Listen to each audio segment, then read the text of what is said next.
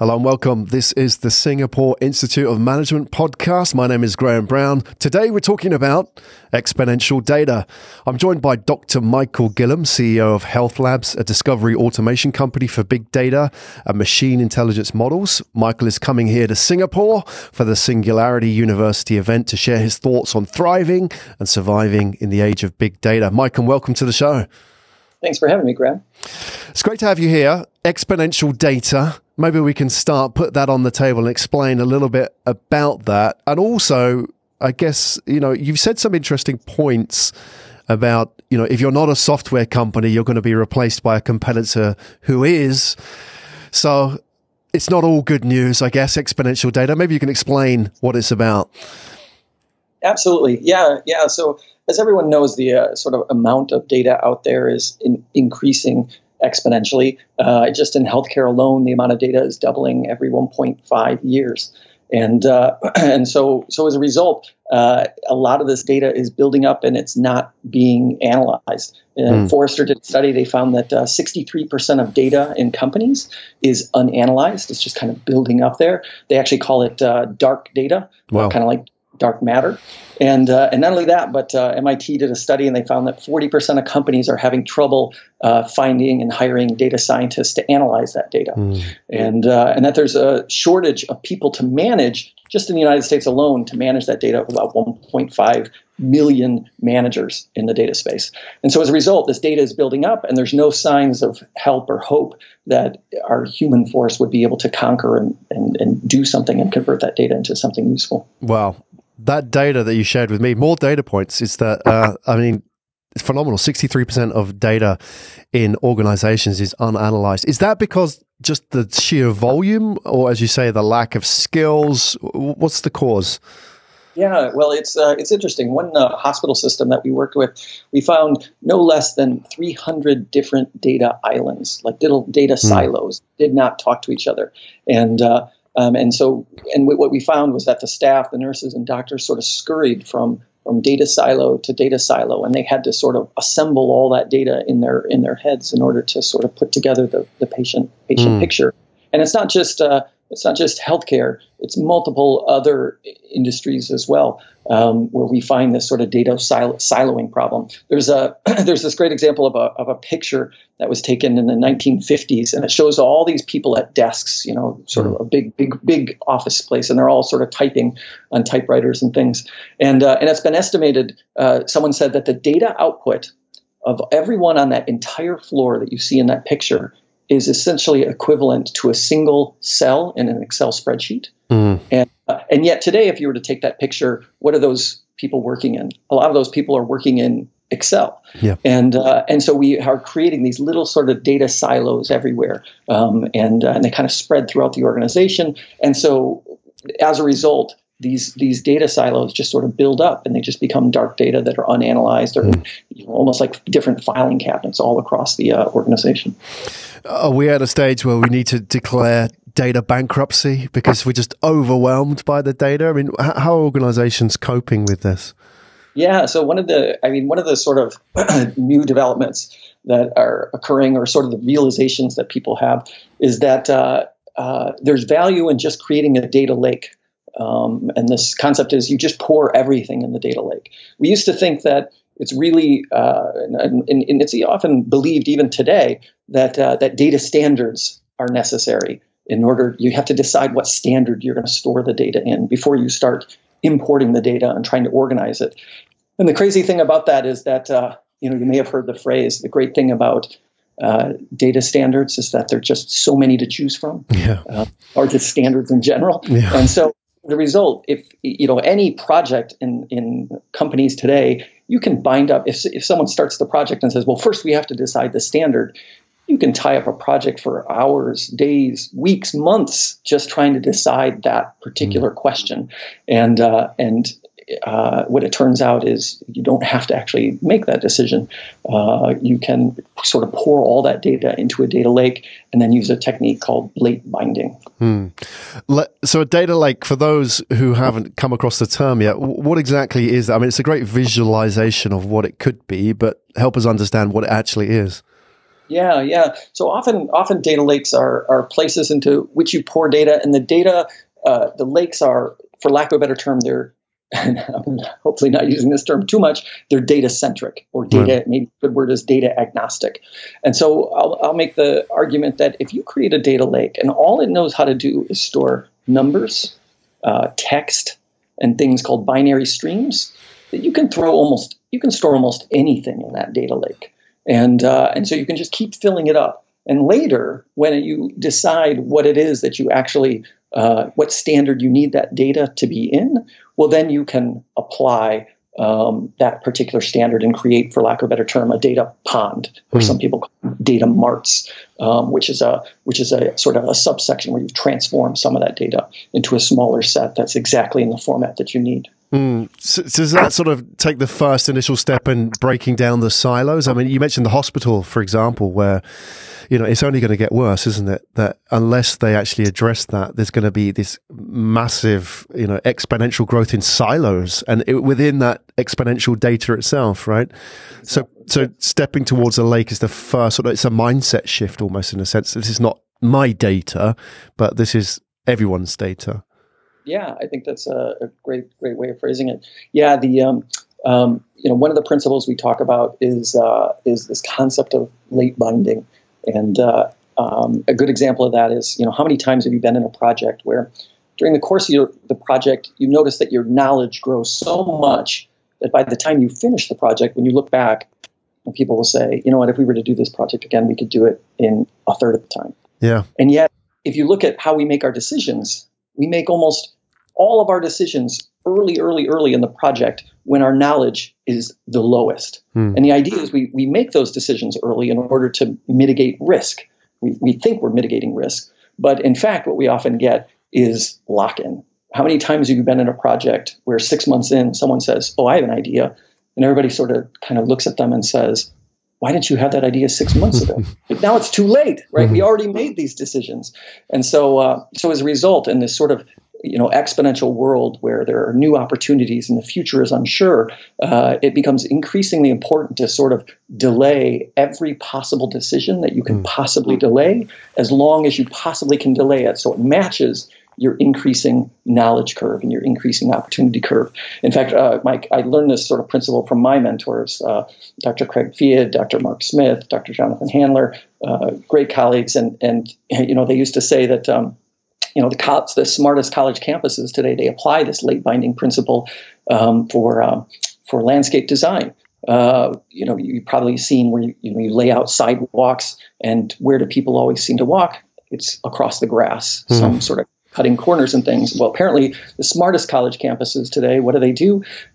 They essentially lay down all the sod, let the students walk wherever they want, and then lay down. After they've worn these paths, then they go in and they put in the sidewalks for the students to walk. And the result is that's amazing.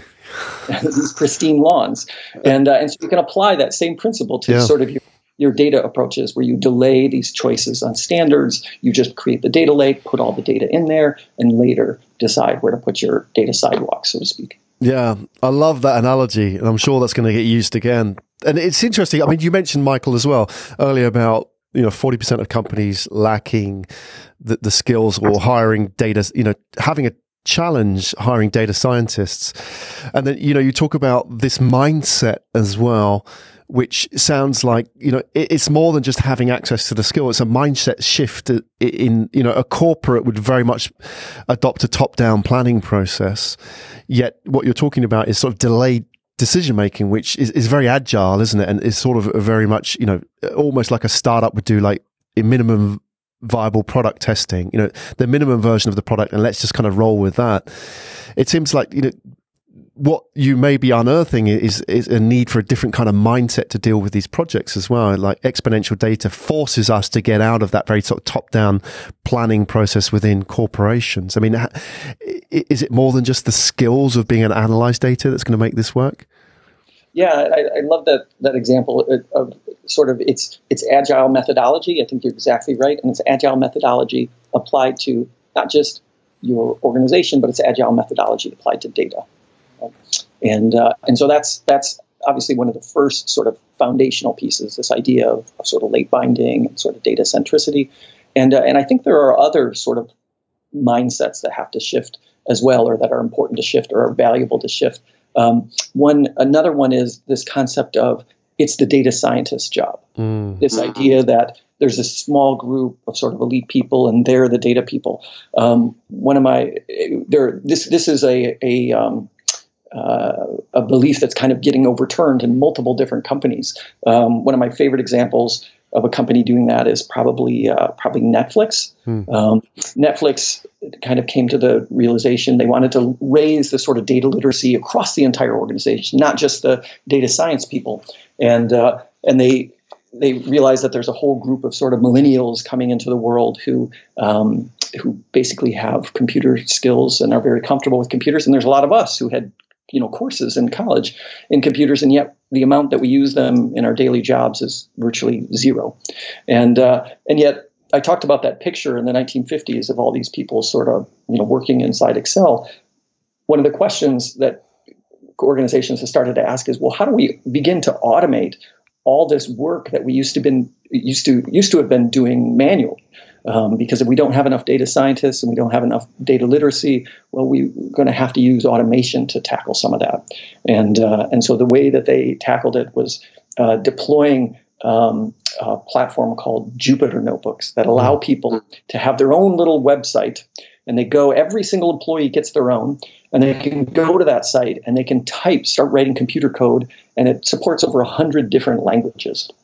And so it meant that if there was an ambitious intern in some particular department that wanted to try even computer program that's as complex as some of the AI work out there, like TensorFlow and others, they can code right there in that sort of web page. Well, what they found was people started to automate the work that they were formerly doing manually in Excel or other different programs. And then because they had a sort of website, it was up in the cloud, they could share it with other people in the organization. And so other people, they would share those notebooks, and then they would add additional code to automate their particular piece. And before long, you had these sort of pipelines, these long pipelines of code that people would automate, different parts of their workflow. And now today, over 30% of the company is using these Jupyter Notebooks for various parts of their work to automate what they were previously doing manually. And it's not just the data scientists, it's sales, it's operations, it's marketing people who are essentially using these new tools to automate their work. I'll just put an exclamation mark on that point. You may have heard the fastest growing software company in history. A new record was recently set. So it's not a Facebook, it's not Google anymore, it's not Twitter, Microsoft, or any of those. It's now a Romanian company called UiPath. And what they focus on is robotic process automation, where they help companies automate what they formerly did manually. Wow. I mean, these are great insights, Michael. And I think that, the question I would have, for example, that you've mentioned, even going back to Netflix as an example, that it took an outsider to come into an industry and apply a different way of thinking about that data problem, rather than, that's the data department's problem. This is everybody's challenge, right? You wonder about the DNA of the organization. I guess where I'm getting to with the question is this available to everybody? I mean, if you go back in the old days, IBM was a mainframe company, but Microsoft was a software company. And it so happened that it took a software company to write software rather than a mainframe company. And similarly with Netflix, they're disrupting their industry because they don't have that legacy, which is sort of holding them back in how you deal with data. And I bring that forward to your specialist area, which is in sort of healthcare and, in medtech, for example. And you look at the hospitals and I wonder, your average hospital is sort of built around a model which has been around since Florence Nightingale's days, right? It's sort of, that very sort of centralized healthcare. And even you look at hospital wards, they haven't really changed for 100 years. So, I wonder about organizations like that in having to take on board exponential data, are they equipped to do this? Or will it take an outsider to come in and just redesign the whole thing from scratch and say, okay, we're going to build it around this challenge, this problem, and then sort of bolt all the bricks and that are going to make it happen around that? Yeah, I think it's a great question, and it's a question I think that companies are grappling with. Even today, in some ways, it's an existential challenge to these companies whether they can make that transition. And it's fascinating because if you think of some of the traditional companies, traditional iron or big iron companies that you might think of, like even if you think about IBM, their very first product, they're a 100-year-old company. Their very first product was a scale, a weighing scale, and they've had to reinvent themselves over and over again for the last 100 years. And what's particularly interesting is Jeannie Rometty, the CEO, just last year made an announcement that of $80 billion in revenue, 46%, or almost half, $40 billion, came from products and services that they had just invented in the last 3 years. Wow. And so what's remarkable about that is so one of the areas in which they've been doing some work is in the blockchain, the foundation of some of these cryptocurrencies, Bitcoin and Ethereum, and so blockchain obviously is just one technology of many. But the question is, how many blockchain projects does IBM have going on today? And the answer is roughly 500 blockchain projects. And then the next question is, okay, how many of those projects do we think are going to fail? Maybe almost all of them, maybe 499. And yet, if just one or two of those blockchain projects succeed, these will form the bricks of the foundation of the next sort of 40 billion that they will invent going forward. And yet, how many of our companies today are doing 500 experiments in a particular area or technology and expect 499 or more of those to fail? And so the question is, how is it in these companies' DNA, and can they change their DNA to start to experiment in this way rapidly? That's phenomenal data. If the IBM data you said is true, 50% in the last 3 years, it just goes to show that. You can't write off these companies for sure if it's in their data to change, right? So just because they're large and seemingly unwieldy doesn't mean they cannot change. So fascinating. I'm just wondering, in that sort of context, bringing it here to Asia, there's a lot of interest these days about big data, especially with the companies coming out of China. We have some great examples, obviously Alibaba, Tencent, and SenseTime, the visual recognition company, which I believe has gone on record as saying they've been quoted as saying they have 2 billion faces in their database, which is not even 2 billion people in China. But it's just interesting that the amount of data these companies are gathering and grabbing the headlines as well, because there's always that very sort of dystopian view of what they'll do with the data as well.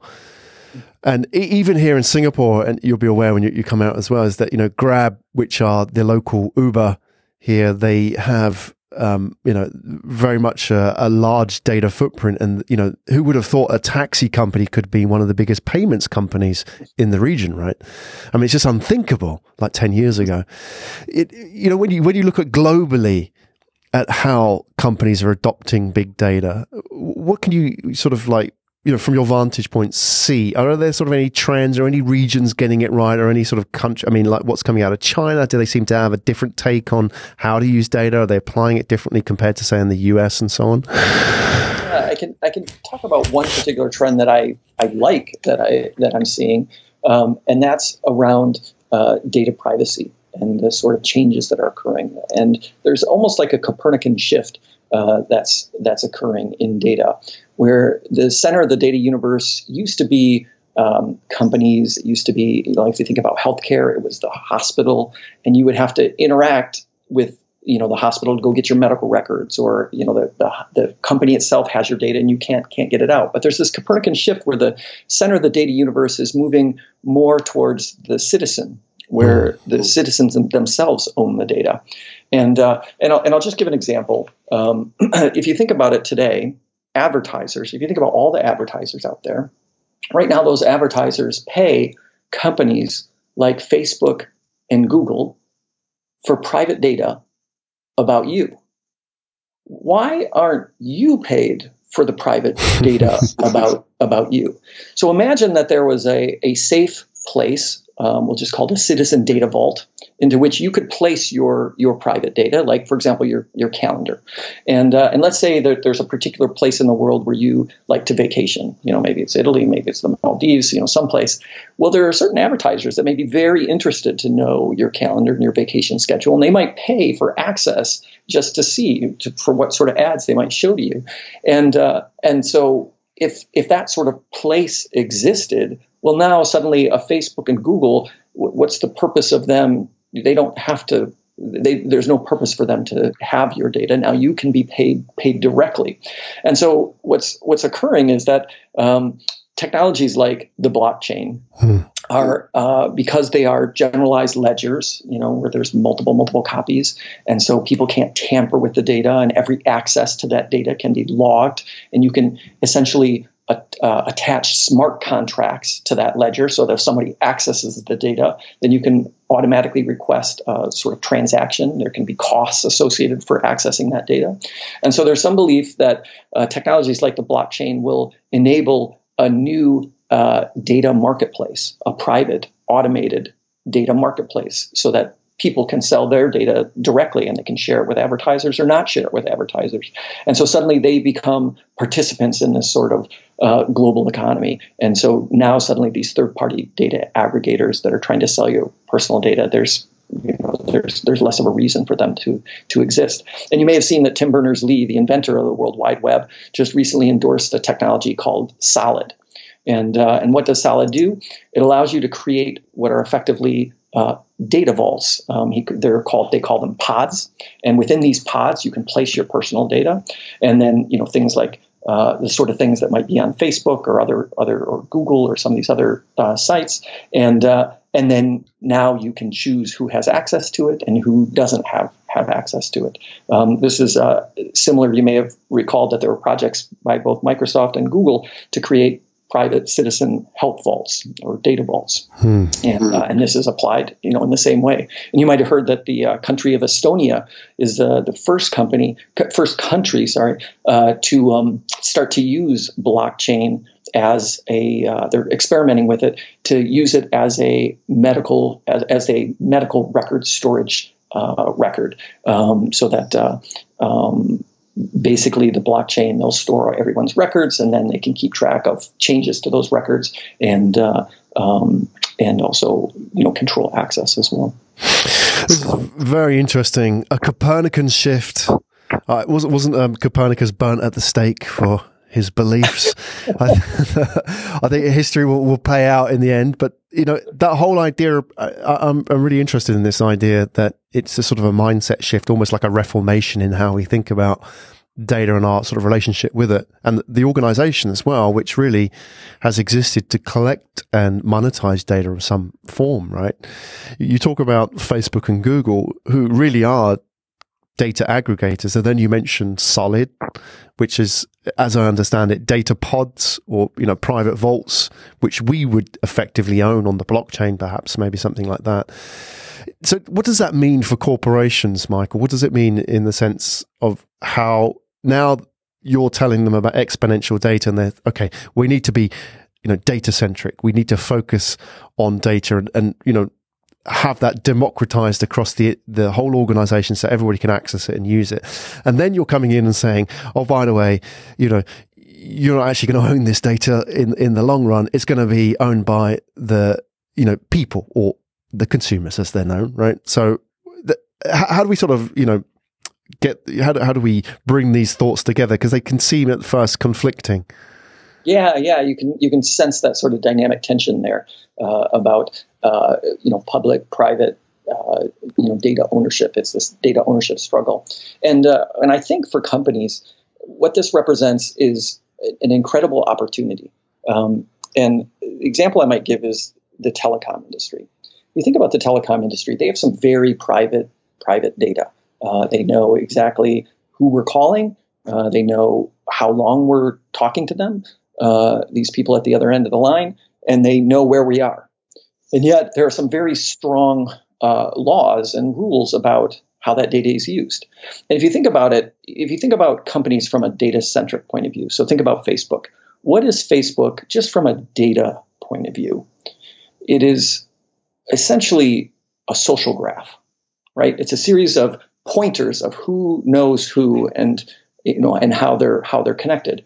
Well, if you think about the phone company or the telecom industry, what sort of data are they sitting on? They're also sitting on a social graph.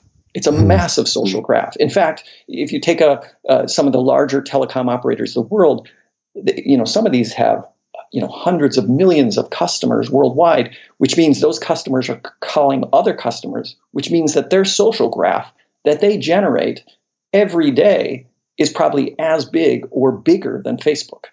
And yet the challenge is that they're not really allowed to peer in and use that data privately, like use it for their own sort of purposes and create their own sort of. There would be a privacy backlash if suddenly they were to say, "Oh, we've created a new Facebook, and here's all your friends and all your connections, and people can view it." Right? There's a privacy problem there. But with this sort of Copernican shift, if these industries that own this data, if they take a different view, and if they say, wait a minute, we're sitting on data that's owned by our customers. Now let's put their data into a data vault that now the customer owns access to it. So now your entire social graph is in your own private data vault. Maybe it's managed by the telecom company. Maybe it's managed by some third party that they created. And now your entire social graph for your phone connections is available to you. Now, you might not have anything useful that you can do with it yourself, but maybe there are other companies that would come along and say, hey, we're going to create a non-Facebook Facebook. If you give us access to your social graph, we'll connect to it. It's completely private. There's no advertising. Who knows what the sort of value story is that they could roll out there. Well, now you might grant them access to your particular data vault with all your sort of phone connections, and maybe the company themselves, the AT&T or what all these different telecom operators out there might create their own apps that exist on top of this data, and you would grant access to these apps, and they could create sort of useful services for you. Whether it's tracking, your meetings automatically for you, and how much time you're on the phone, and you can imagine all sorts of value add that could be created. I'll just give one example. Imagine if a system kept track of laughter. It's just an AI that recognizes laughter, and every time someone's laughing, it's going to save that 10 or 20 seconds or 30 seconds of that sort of interaction.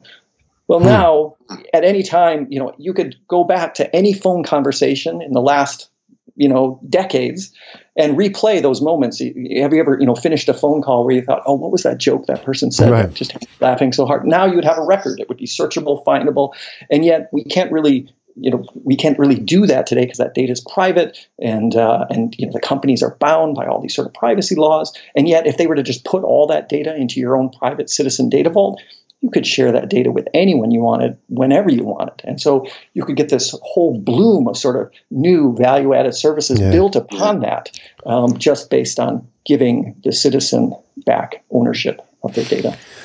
Yeah, I'm searching for analogies. I know you mentioned the vault, so I just want to explore that a little bit. And I guess people want to, be able to put it in a box to understand it a little bit better. And I suppose a vault, a bank account of some sort, is that, you own the asset stored in the vault. It could be the cash, it could be the bullion, however it is. But the bank or the vault owner looks after it and holds it for you safely. And yet, like you say, people can access that with the API to the bank account, if you like, effectively that the equivalent of a standing order or a direct debit. You can pay a utilities company, without having to go in and make the payment yourself in the same way. And if you put that in the context of, say, a medical record, I don't have to go into my filing cabinet at home, dig out my files and get out my last doctor's medical record and take it to the insurance company, right? It's all there. Yet, the doctor doesn't own that. The insurance company doesn't own that, but they can all access it. I'm trying to find an analogy. Is that sort of the nearest we have, like looking at like a bank account? Would that work? I think that's a great analogy. And just to extend it a little bit further, every time we've seen that patients or I should say citizens get access and kind of have ownership of their data and then can control, share it and control who has access to it. We've seen this, this sort of proliferation of new value-added services because some of the innovation barriers, like privacy laws and things, go away because citizens can share their data with anyone, whoever they want, whenever they want. And so when those innovation barriers go away, you see new apps and new services built on top of them. And it's for this reason that many people in the data space believe that this is the next platform for innovation. Just like the electrical grid, just like water and gas, the next is these sort of vaults in which to store data and the ability to share them so that they essentially, become just like pipes. There's data pipes that are around, and there are safe ways for the data to flow from one vault to another and to other different places.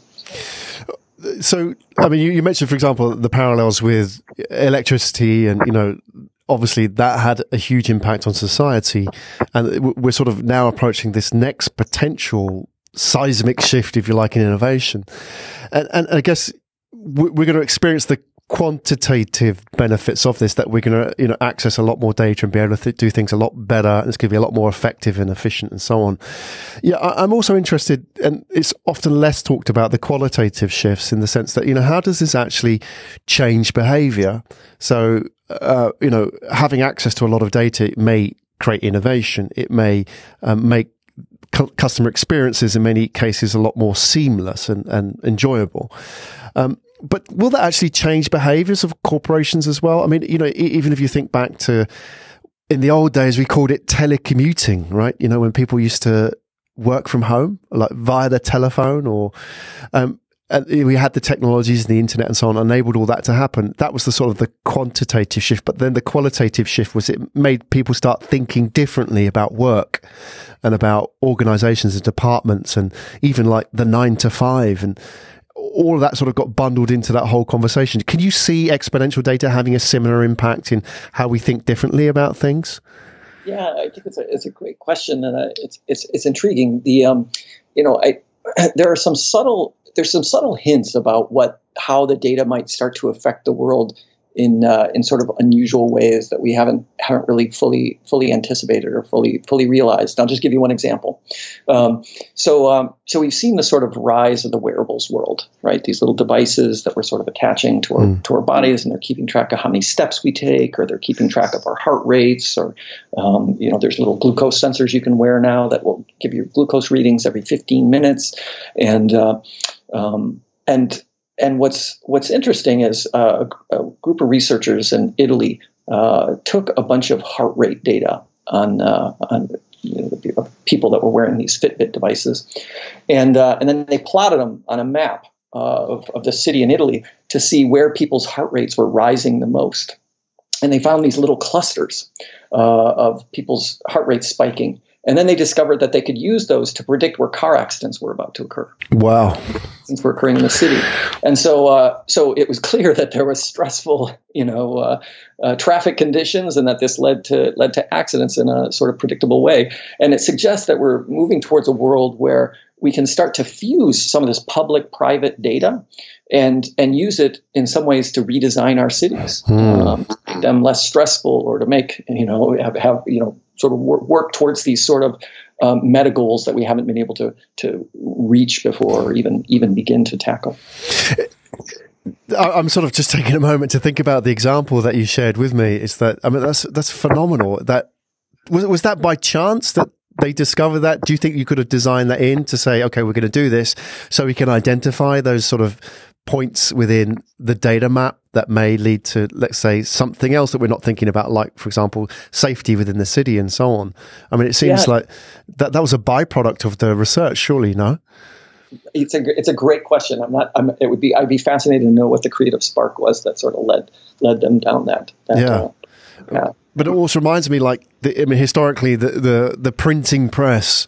When Gutenberg created the printing press, he didn't set out to do this to, lay the foundations for modern thought and democracy and everything that went in that package. But that's what happened. And I wonder, we're sitting on the cusp of something like that you have access to this data. It's going to change how people think about, not just corporations, but also society and how people interact with each other as well. So it's going to be interesting for sure. I just want to, just before you go, I want to ask you just one last thing, because I was fascinated by some of the research that you had done recently, and I really, and if we can indulge a little bit, because this is an area that interests me. You've been working on genetic algorithms and using genetic algorithms to predict medical data. And the reason why that interested me, Michael, is because in the early 90s, I worked on genetic algorithms back on old mainframe computers. In the old days, taking sort of Chris Langton style bugs and, simulating bugs in an environment looking for food. And for those that are listening, a genetic algorithm is basically where you start almost from zero in solving a problem and then, breed lots and lots of different potential solutions to it, like, evolution has done, until you get sort of, a more of a local maximum and, a solution that kind of works. And, but even back then, theoretically it made sense, but the computing power was so germane back then. You would run a simulation and then go for lunch and come back, and it's like, we're on the second generation of bugs at this stage. And I'm looking at where we are now, and I'm very jealous of anybody in that space who has the kind of computing power. But, I think the interesting thing about genetic algorithms, they're sort of taken a back seat in the whole sort of exponential data and AI and machine learning debate, because they just haven't had the power to be realized. And I wonder now that we have those kind of data sets, that we have the computational power, what that could potentially create as a, in terms of the kind of tool sets that we're going to have available to us in the near future. It's really incredible, the progress that's been made. You're exactly, it was my observation as well that there just wasn't enough computing power, and yet you can see now today already Google and others have started to announce that they're now using evolutionary approaches for AIs to essentially design other AIs. They're essentially evolving different neural network topologies, and then those the most successful topologies live and breed with the other successful ones, and the unsuccessful ones die. And as Moore's law keeps doubling that computational power, and we keep creating more computational fabric, it extends the amount of these sort of artificial entities that we can simulate. And it's pretty remarkable, because if you think about it, evolution and these evolutionary computational approaches can scale to use all the computing power that we have. If you have just a little bit of computing power, well, you simulate sort of a field of wildebeests, like a certain number. And then as you get more computational power, well, now you simulate a continent worth. And eventually, as the computational power increases, well, now you simulate an Earth, the size of the Earth, and eventually the size of the, an entire universe worth of computation, sort of evolving the best sort of neural network topologies or creatures or things with skill. And you probably saw there was an interview with Elon Musk, and this is well, let me take a step back. People might say, well, what are the sort of things that you could evolve in these simulated spaces? And the answer is, well, almost anything we see that's been evolved today. Exactly. And so this is, you may have seen the interview with Elon Musk where he said, odds are 1 billion to 1 we're living in a simulation. And it's because we're that close ourselves to creating that sort of compelling world. So it does give a glimpse of where we can go with all this computing power and what that might hold for us in the future. Absolutely. Bringing that round, I guess one of the questions people like to ask, especially from the healthcare side, is when will and if it will ever replace a doctor? Because that's that's the question that people ask. Is that there's a deeper discussion about machine general intelligence and so on, but there are many tasks a doctor does, right, which can be replaced because they're very sort of narrow band tasks, for example. But just on that, I know it's sort of a very generic question, a bit of an ambush, but if you can help us out here, because people will ask this, and they're going to ask you in Singapore as well. I'm an MD. Will I be replaced by a machine? I'll give one example of that, and I think tell one story that I think is kind of telling, and that is, so some years ago, it was I guess about a decade, almost two ago, I was talking to a cardiologist, and he was responsible, electrophysiologist. He was responsible for reading every EKG for 3 different hospitals, and there's a Muse system, it's called, which is a system that reads the diagnosis. It essentially reads the EKG and writes a diagnosis on the EKGs. We've had it around for decades, and it's improved over those decades. But it's there on basically every EKG machine out there. And this was some 10 years ago, and I asked him. I said, "Well, how often is the Muse system wrong, and or how often is it right?" And he said, "Well, it's right pretty much all the time." Like maybe one in a 500, maybe one in 1,000 times it's wrong, and yet he every day would look at the EKG, make the diagnosis himself, look at the computer diagnosis. Yep, that's correct. Check, $250. Look at the next one. Check, $250. Check, $250. And so he essentially, the human was still in the loop, and this has been going on for decades and decades. Now that sort of reimbursement rate may change, into the future. But as far as we can see, we feel comfortable with humans in the loop. He actually did save, 1 in 100 or 1 in 1,000 or 1 in 500, whatever the rate was. He was catching those and fixing those, and so there was still value add. So one sort of belief is that we'll just these computers will just become more of co-pilots. And I'll phrase it this way. It's been estimated that there are 2 billion people worldwide who in the course of their lives will never see a doctor. And yet 1 billion of those people already have cell phones. And the next billion are expected to come online in the next 5 to 10 years. So many people believe that the way that we'll reach those people in healthcare is through their cell phones. Well, if you think about the role of sort of AI, what this means, some people are saying that the real challenge we face in healthcare is that there's no shortage of patients. That really the challenge of healthcare over the next decade is how do we scale our doctors today to see not just 10 times as many patients, but maybe 100 or 1,000 or 10,000 times more patients than they're seeing. And you can see if AI is serving as a co-pilot, reading all these EKGs and throwing up the ones that it's not sure about, and the doctor is looking at those. Suddenly you can see how a single cardiologist could serve, 100 times or 1,000 times more patients. And so I think there will always be, at least for the foreseeable future, a role for humans in this. But these AIs will serve as a co-pilot in a rather substantial way. So we can begin to give hope to those 2 billion people who might otherwise not have it. Yeah, the way you talk about it is, the doctors really are the unscalable part of the solution, right? I mean, effectively, there is a limited amount of them, yet, as you said, there's a seemingly unlimited amount of patients for people with healthcare issues. Yeah. So, how do you scale that? And the co-pilots can fly planes as well, I guess. That's the point, isn't it? On their own, they're just, they're earning their wings.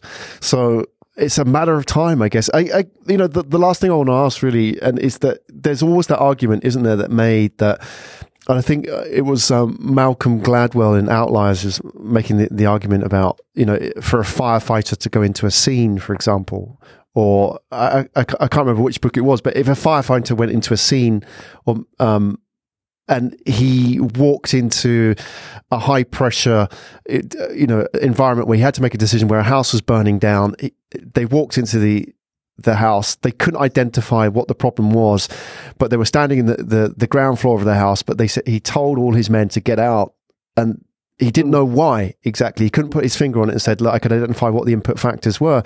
But when they reviewed the case, they found out the fire was in the basement.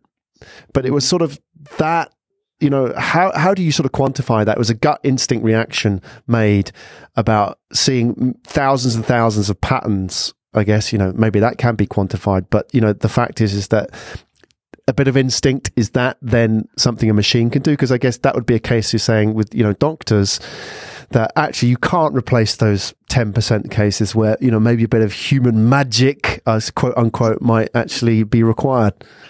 Yeah. It definitely suggests that there's an intuitive role there, and the other piece is that we often notice with these AIs that there's brittle edges. there's these little brittle edges, and it's all very hard to predict where those and root out where those brittle edges are, and so the human will be there to sort of catch it when it falls or when it fails, and yeah.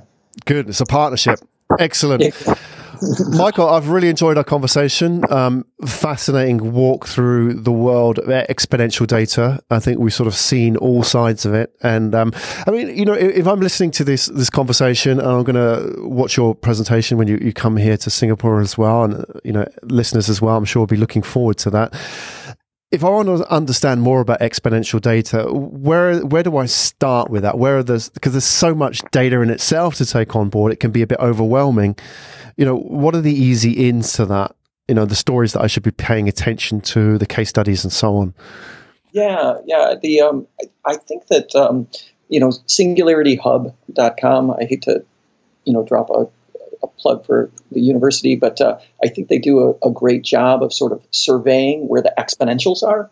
And although it covers, energy and health and all these other areas, I'm really pleased with the sort of editors there and what they sort of comb out in the sort of exponential space. And data is one of the areas where they begin talking as well, or one of the areas that they cover. So it's definitely a good first stop. Excellent starting point. We'll put all the details in the show notes. That is Dr. Michael Gilliam, everybody, CEO of HealthLabs. He will be here in Singapore. Looking forward to that very much. Michael, thank you so much for your time today. Thanks so much, Graham. I really appreciate it. It was great.